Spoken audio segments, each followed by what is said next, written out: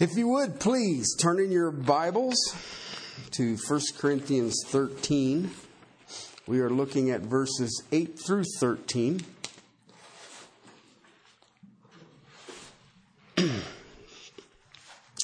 We'll have a word of prayer, and then we'll read verses 8 through 13. We'll review where we're at, and draw a conclusion. Father,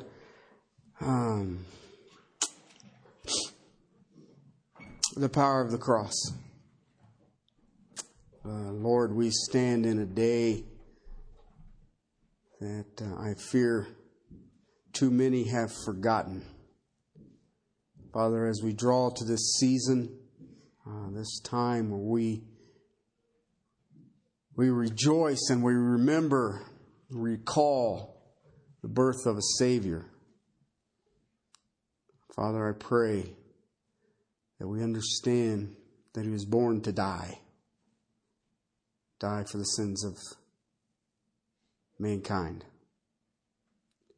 And yet, Father, when I think of this text, knowing that your love through the Spirit, redemptive work of Jesus Christ, has been poured in the hearts of natural man.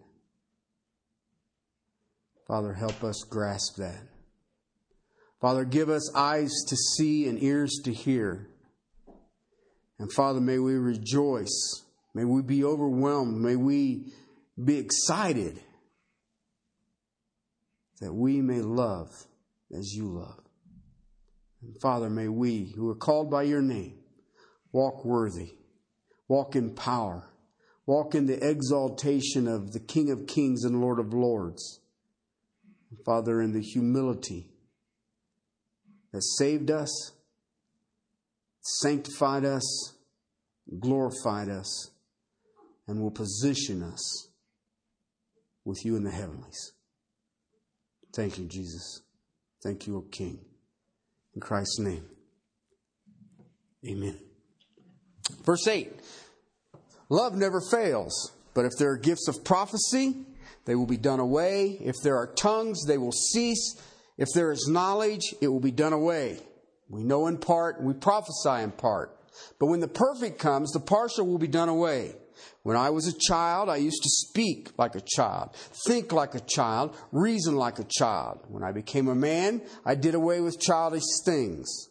For now we see in a mirror, dimly, but then face to face. Now I know in part, but then I will know fully, just as I have also been fully known. But now, faith, hope, and love. Abide these three, but the greatest of these is love. Okay, now I want you to keep your context when you look at this text, because he's talking about spiritual gifts. And I see this. When I hear people teach on spiritual gifts, they usually will jump into 12 or they'll jump into 14, but you miss the whole thing if you take it out of the book. All right? Chapter 12, verse 1 says, I do not want you to be ignorant. I do not want you to be unaware of spiritual gifts. Ask yourself a simple question. Is the church ignorant of spiritual gifts? And I have to ask, why? If he says, I don't want you to be, then why is the church ignorant of spiritual gifts? But then in verse 31, he says, I will show you a more excellent way. Okay? And that more excellent way is love. Is love. It's like, when I think about John 3:16, all right? God so loved the world, He gave His only begotten Son, whoever believes in Him have eternal life. And everybody says, we have eternal life. No. The focus of the text is God gave.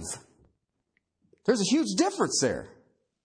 And when I think about the church, I see people in the church today who are seeking and struggling to embrace what? Their spiritual gift. Their spiritual gift. And one of the amazing things about spiritual gifts, and we have looked at this over months, is that your spiritual gift is not for you. It is for us. And we've also looked and seen that without love, your spiritual gift is useless. It accomplishes absolutely nothing. It is noisy. That's it. That's what he says in verses 1 through 4.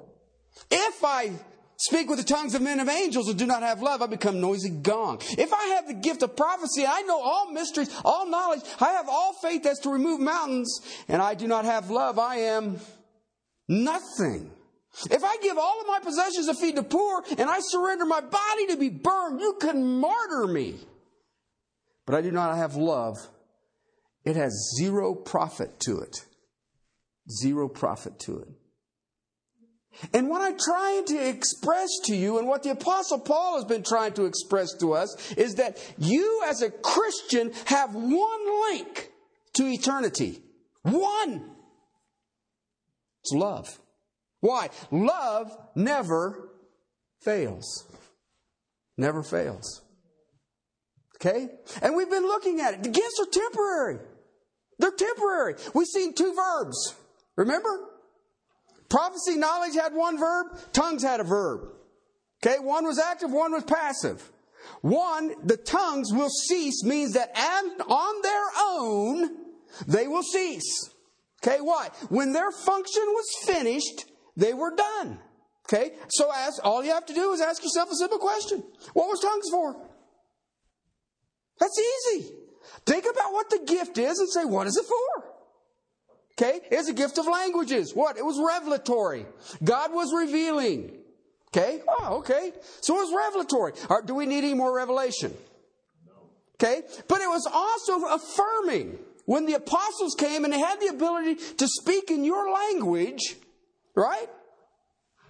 It affirmed them. Do we have any more apostles? Do we have any need for apostles? No. But it was also judgmental. It was God's wrath against Israel.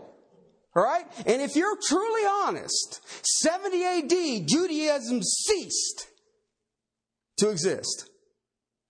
Right? So ask yourself a question. Was its purpose fulfilled? Is there a need for the gift? All right, but then we've seen that there was another verb. All right, it will be done away with. And it literally means that something outside will cause it to be done away with. What?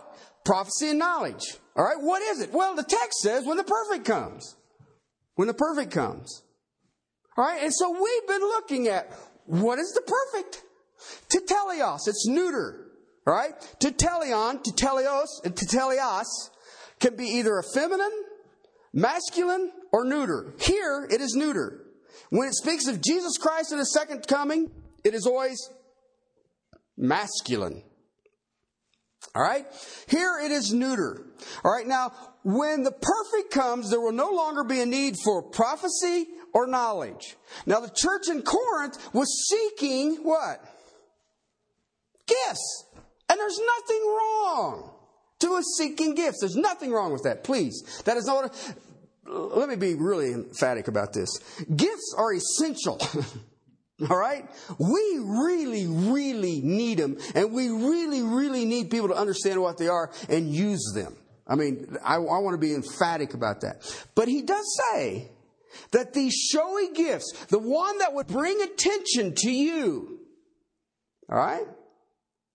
They will cease. And it's easy. They will cease when the perfect comes. All right, well, what is the perfect? Because when the perfect comes, we can deal. Last week I dealt with these. I'm just going to review them quickly. Some people believe that it is the completion of Scripture. Once the canonization of Scripture is done, when the perfect has come, then we don't need no more revelatory. We don't need this. We don't need that. Well, there's a problem with that teaching. Okay? Because the text, Scripture, says that during the tribulation period, what will be happening? There'll be preaching going on, prophecy. Not only that, if you take the 1,000-year kingdom as a literal kingdom, it says they will be doing what? Joel 2. They'll be preaching and there'll be knowledge, and your sons will be preaching and your daughters will be preaching, and there'll be Bible studies everywhere. So are you saying that at the canonization of Scripture, it stopped and then it'll start again in the tribulation? Well, that's not what the verb says. The verb says once it stops, it is done. So I don't believe that it is the canonization of Scripture. All right, the second one that you hear taught a lot is the rapture of the church. If you believe the church is raptured at the beginning of the tribulation, that when the perfect is gone, that is the church, and therefore it is concluded. All right? But then you still have to deal with this issue. During that tribulation, listen, we got two guys in Jerusalem, and they are what? Preaching. So the gift is gone? No. If you take the little kingdom, 1,000-year kingdom, there is what going on in that? Preaching. All right? And listen, you can't do away with knowledge. People say, well, what? Listen, I've heard preachers who have no knowledge. That's not what I'm saying. But you shouldn't. Okay? All right? So you have to have the two hooked together. All right? All right. One of the newest teachings on this is what they call the maturing of the church. And they literally believe that the church has a finite number coming into it. When the number of Gentiles is reached, Romans teaches us. So when that number is reached, then that is the perfect. And there'll be no more preaching and there'll be no more teaching. Okay, well, that don't fit either. Because I still have to deal with, well, who's preaching in the kingdom? Who's preaching in the rapture, the tribulation period?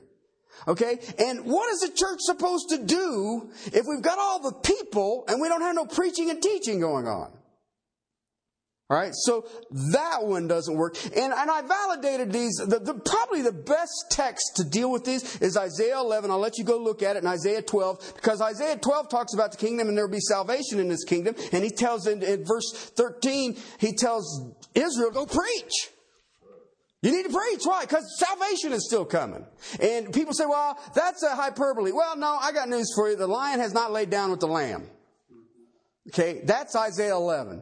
And, I know a bunch of lions who would like to lay down with the lamb. But I don't know any lambs who want to lay down with no lions.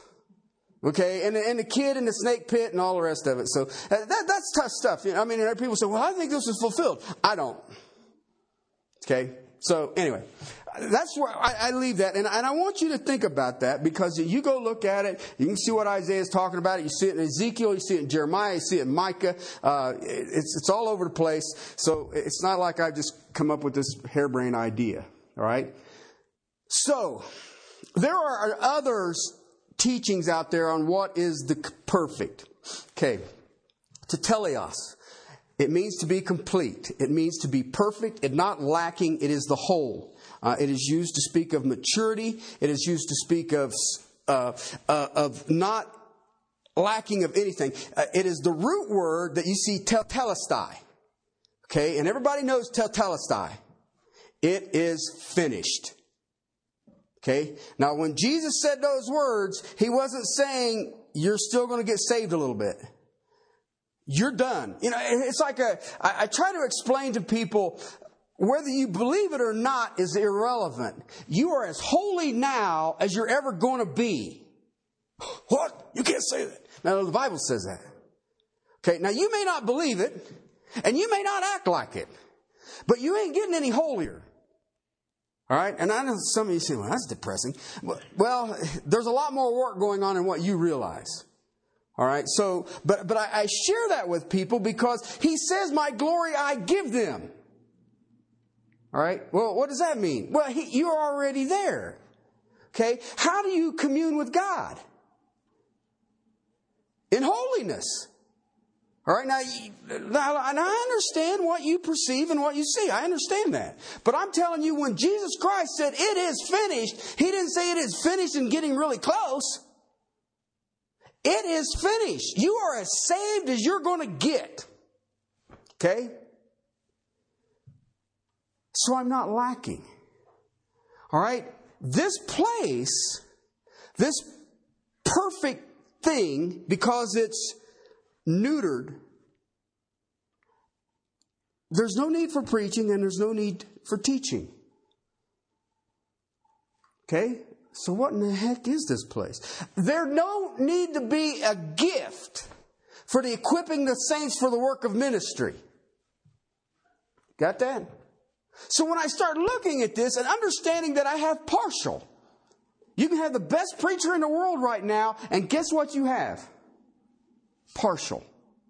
That's what it says. It says right here. We know in part, we prophesy in part.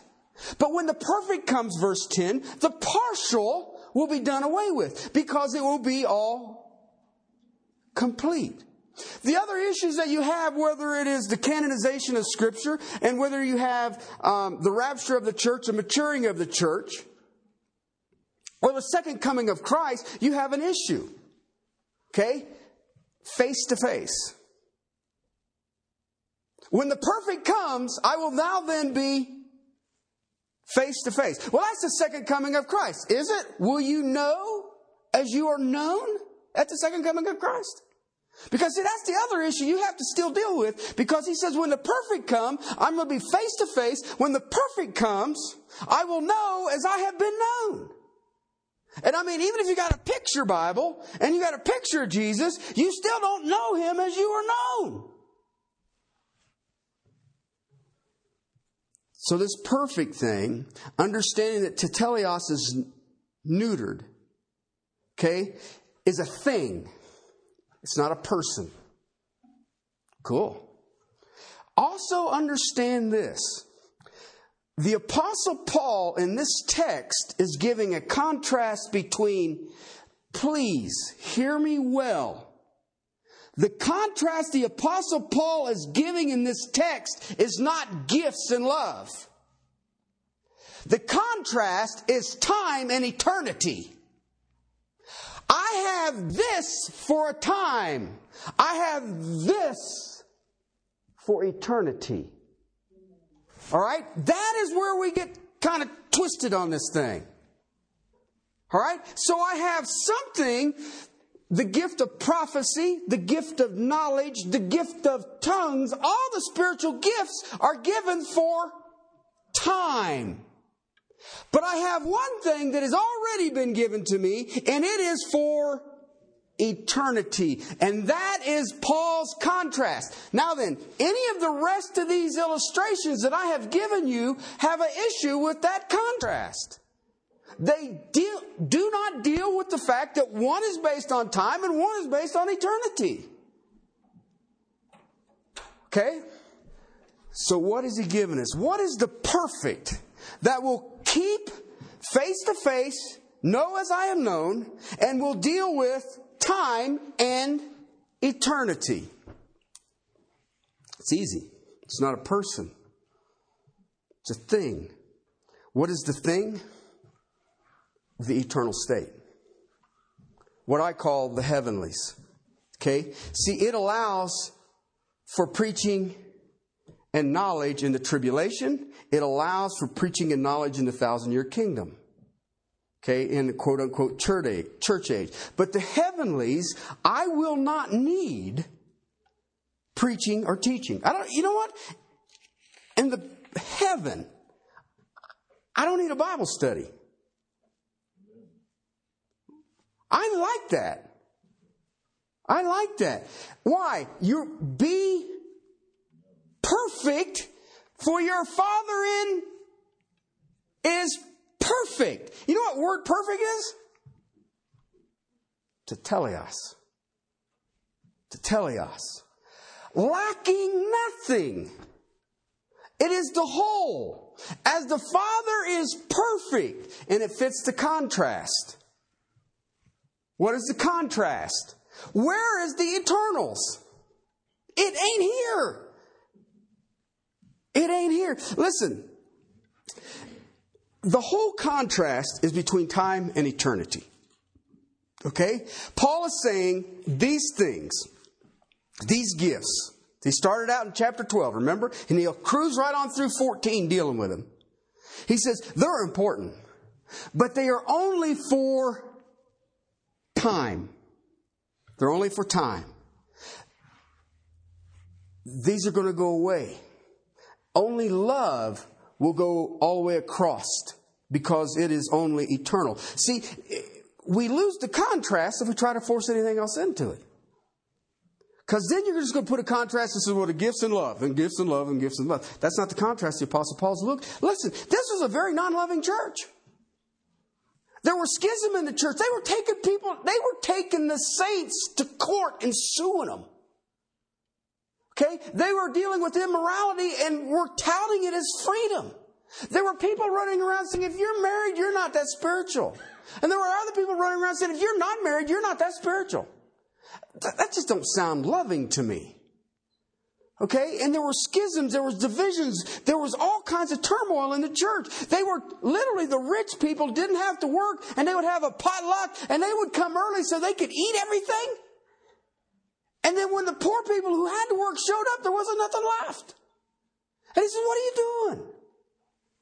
What are you doing? You're bringing your pagan worship, and you're trying to blend your pagan worship with the worship of the true living God. So he's saying you're already linked into the eternals. Why don't you act like it? Okay? See, Paul wants us to think about your single link that you have to the eternity. Verse 8 says, love never fails. Now listen, it doesn't say love always wins. It never fails. You know what that means, right? It is a time component. It is a time component. Okay? Fail means fall. It's used to speak of the petal of a flower, and it falls down on the ground and decays. And it says love can never do that. So it's a time component. The whole point is to show that love is the only thing that is eternal. Know that love is this only thing that is in the church age, and that is in the tribulation age, and it is in the kingdom age, and it is the only thing that will go outside of the 1,000-year kingdom age and will still exist and will still be there. It is eternal.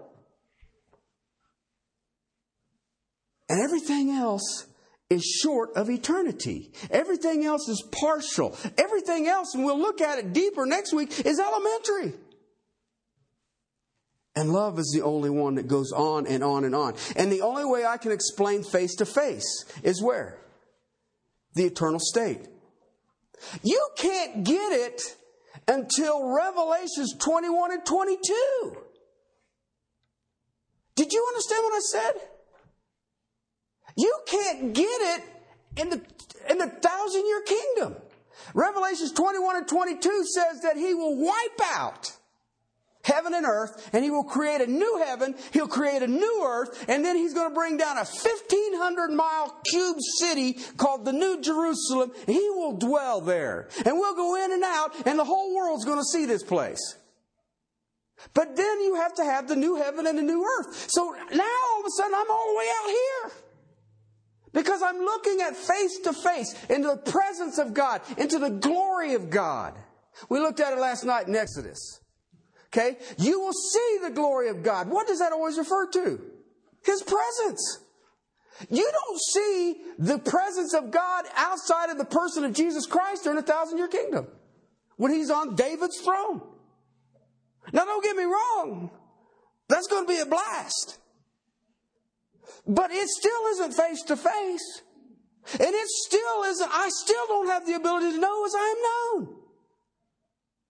And there's still going to be preaching and teaching going on. New Jerusalem descends. The glory of God manifests here in eternity. That's where I'm going to see God.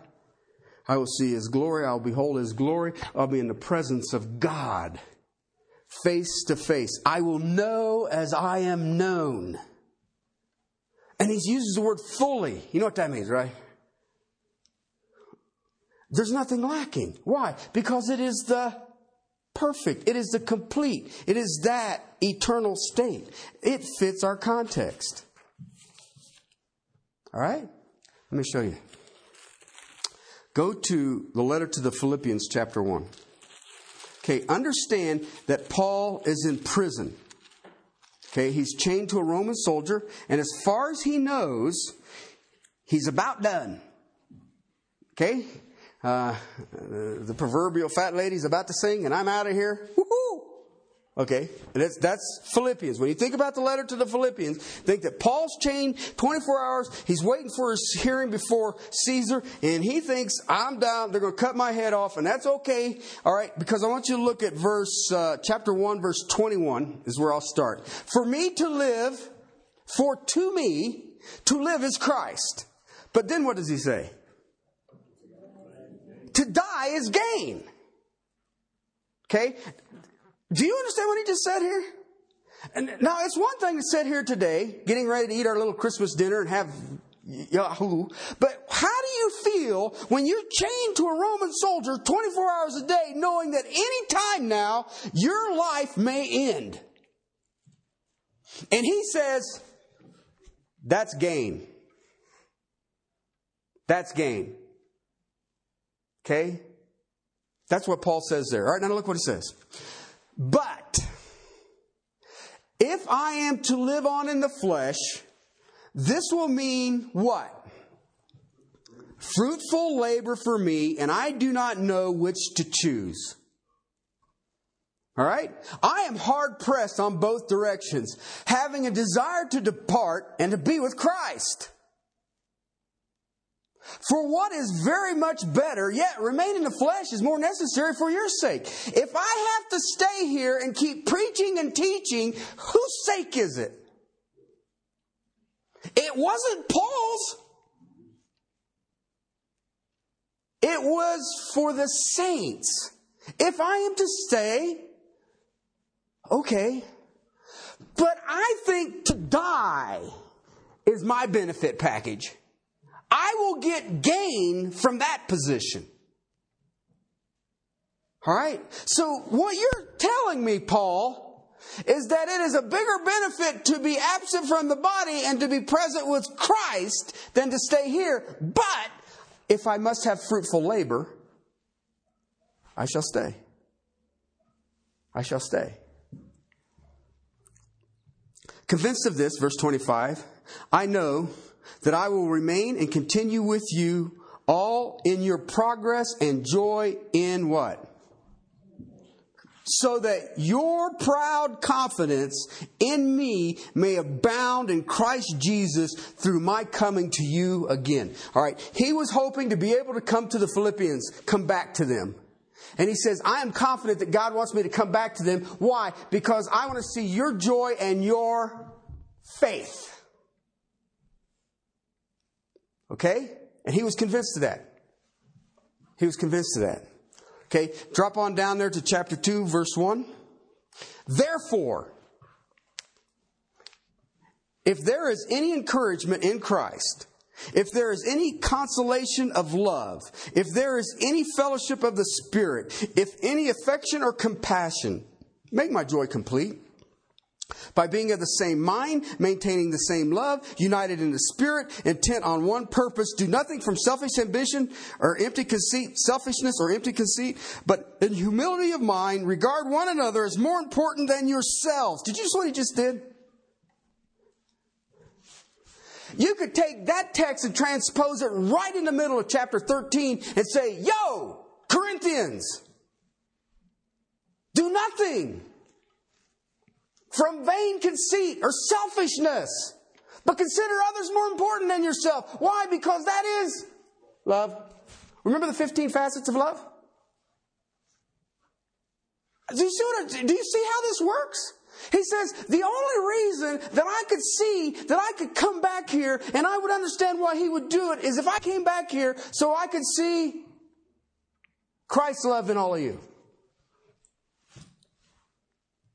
Do not merely look out for your own personal interests, but also for the interests of others. Have this attitude in yourselves, which also was in Christ Jesus. Although he existed in the form of God, he did not regard equality with God as a thing to grasp. But he emptied himself, taking on the form of a bondservant and being made in the likeness of man, being found in the appearance of a man, he humbled himself by becoming obedient to the point of death, even death on a cross. For this reason, also God highly exalted him. Now remember, he has been highly exalted. Where is he?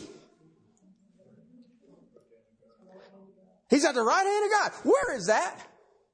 It's up. I've had people ask me, where's heaven? Up.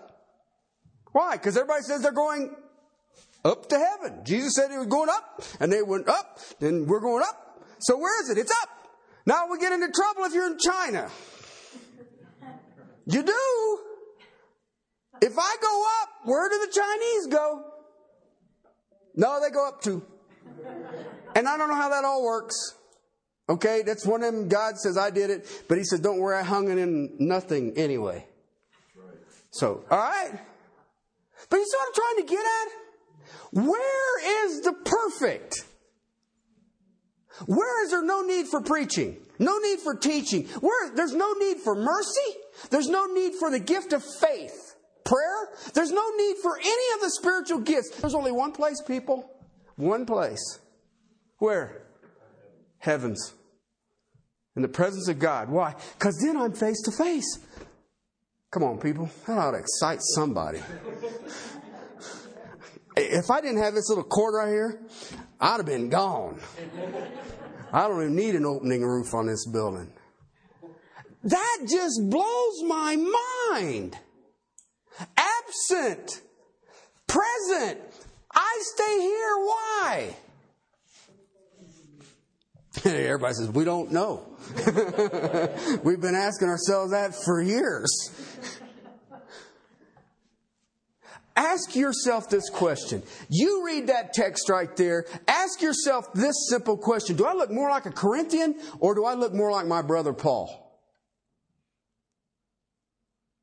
I do nothing out of selfishness or vain conceit, but I consider who more important than myself? Everybody. And he's chained to a soldier knowing that any time he could be executed. But he says, you know what? I'm pretty confident God's going to bring me back to you, Philippians. Why? Because you bring me joy. How? In your faith. Okay, one more text. 2 Corinthians chapter 5. Verse 1. Okay. Same people, the divisive church.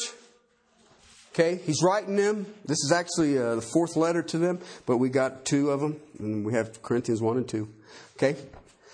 For we know that if the earthly tent, which is our house, is torn down, okay, my body, this is my earthly tent, we have a building from God, a house, not made with hands. Where is it? Eternal in the heavens. Okay? You see what he's setting up, don't you?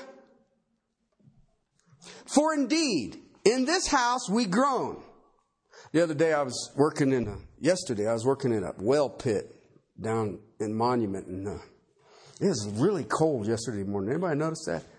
And I don't understand why they made these little well pit for midgets. But you got to work on the thing like this all hunkered over. And I kept thinking, you guys dug a hole to put this casing in here and you made it 4 foot high. What was you thinking? If you're going to make a well pit, make it 9 foot high. You know, I can stand up and work like a normal human being. Anyway, last night for the worship service, my tent was groaning. The tops of my thighs was hurting, my back was hurting, my shoulders was hurting, my elbows was hurting, everything was hurting. Why? It was groaning. It was saying it's temporal and you made me mad. Okay? For indeed, in this house we groan, longing to be clothed with what? Our dwelling from heaven. Okay, what is it showing you there? I'm going to receive a heavenly body that doesn't have to work in well pits. Inasmuch as we, having put it on, will not be found naked. For indeed, while we are in this tent, we groan, being burdened, because we do not want to be unclothed, but to be clothed, so that what is mortal will be swallowed up by this life. This life is going to destroy the mortal. Okay, I got a little statement in my Bible that says, better led by Christ than bled by the world. Okay? Therefore, I want to show you this. Yeah, where am I? Okay. Swallowed up by life. Now he, Christ, who prepared for us this very purpose in God, also gave us the Spirit as a pledge. This is where the Holy Spirit is described as an engagement ring. The word pledge there has to do with being engaged. You are engaged to Jesus Christ. Okay? And it is a promise. You are sealed in the Spirit so that the Spirit has promised you. You know, the Spirit bears witness with yours that you are a child of God. And you can rest in that assurance knowing that you have a dwelling place that is where? In heaven, and it was created, this dwelling thing, this tent picture that he gives you, is now a house, so it's permanent, whereas my body is a temporary thing. And so I get my permanent house, where is it? He told us, heaven. It's with God. So he says this, you have the promise of the Holy Spirit. He has sealed you. Therefore, I love that word, therefore. Because of what I just said, being always of good courage. Did you get that? God doesn't like grumblers. We was looking at that last night. He kind of gets cranky about that. He don't like chickens either. Cowards. Be of good courage. And knowing that while we are at home in the body, we are what? Absent from the Lord. Verse 7 says, we walk by faith, not by sight. We are of good courage, I say, and prefer rather to be what? And to be where? So a Christian, when a Christian dies, it is now face to face, knowing fully as they were known. I am not waiting for the new Jerusalem. I am not waiting for the new heaven. I am not waiting for the new earth. Absent from the body, present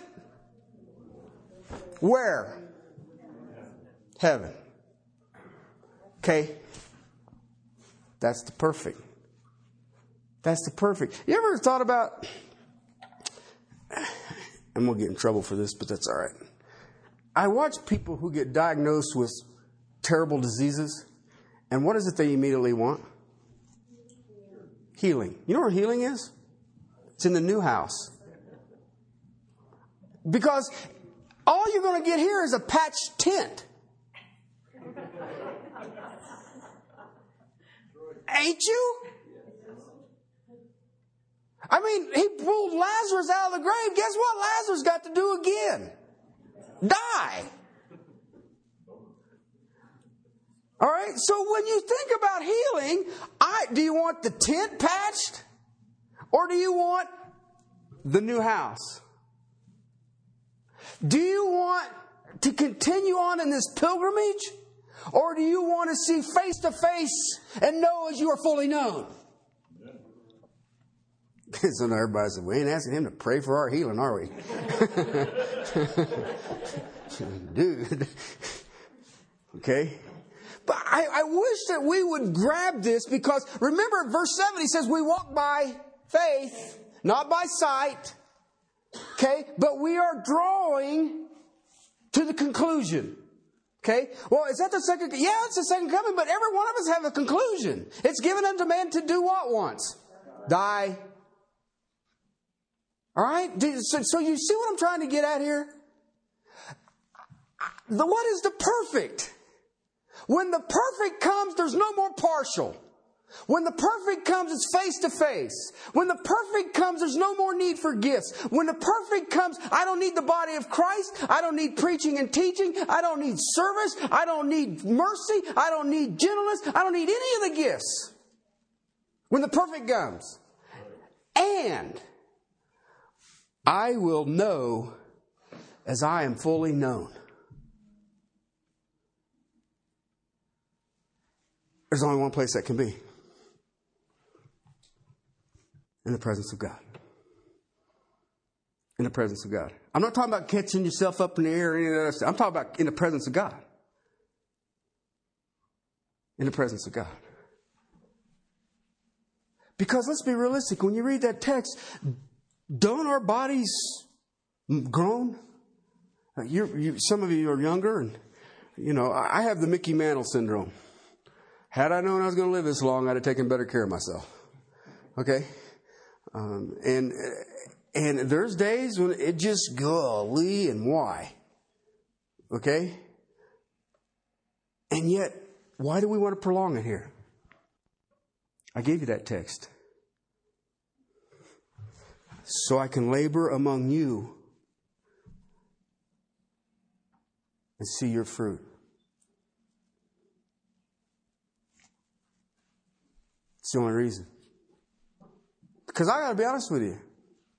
As a pastor, as a saint of the Most High God, I would prefer to be gone. Nothing personal. Nothing personal. But right now He wants me here. Okay? Now think about what I gave you in Philippians. He wants me here so that you can be my joy. You think about that. Because it goes for you too. He wants you here so that we can be your joy. Changes the whole picture. I don't care what anybody says. I don't care. Do nothing out of selfishness or vain conceit. Consider others more important than yourself. Listen, that's not humanly possible. The only way you're going to do that is if you're a new creature in Christ. And I prefer to be with Him. Okay, that should be the longing of every Christian. And yet it is by faith. It is not by sight. But if I am to labor here, so be it, that you would be my joy, and that I would see your faith, and vice versa. Back to our text. We know in part, we prophesy in part, but when the perfect comes, verse 10, the partial will be done away with. Why? Love never fails. Love never fails. And I shared with you last week that one of the big industries in the city of Corinth was making mirrors. And it was just shining up of steel or brass, and it would be kind of fuzzy. I mean, you could spend big bucks and get a nice one. But you're still not going to be able to make out like how long the eyelashes were and all the rest of it. And he says, you see dimly now. 2 Corinthians 3:18 says, but you in a mirror are being transformed from glory to glory. Why? I long for the perfect. I long for the complete. I long to be absent from the body, present with the Lord. But now I labor to bear fruit with my brothers and my sisters that are here on this planet. Until that time, our faith becomes sight. Let's pray. Father, thank you for your word. Father, the amazing things you continue to show us. Lord, I think about the cross. And I think about love. The only innocent man murdered because he loved us. Father, may we be known by our love. And yet, Father, in days we've grown maybe a little more for that longing to be with you. Father, I pray that as Paul wrote the church in Ephesus, we redeem the time. Let us use what you've given us. Let us be good stewards. Father, may this fellowship, may this group of people do nothing, absolutely nothing, out of selfishness or vain conceit. And Father, may we, in all humility, consider others more important than ourselves. As this is the attitude of Christ, whom you exalted to your right hand. Thank you, Jesus. Thank you for your love. Thank you for my brother Paul who went before us. And Father, may we pursue with an eagerness and a longing as Paul, knowing that Paul wanted to be as Christ. to your glory and praise. Amen.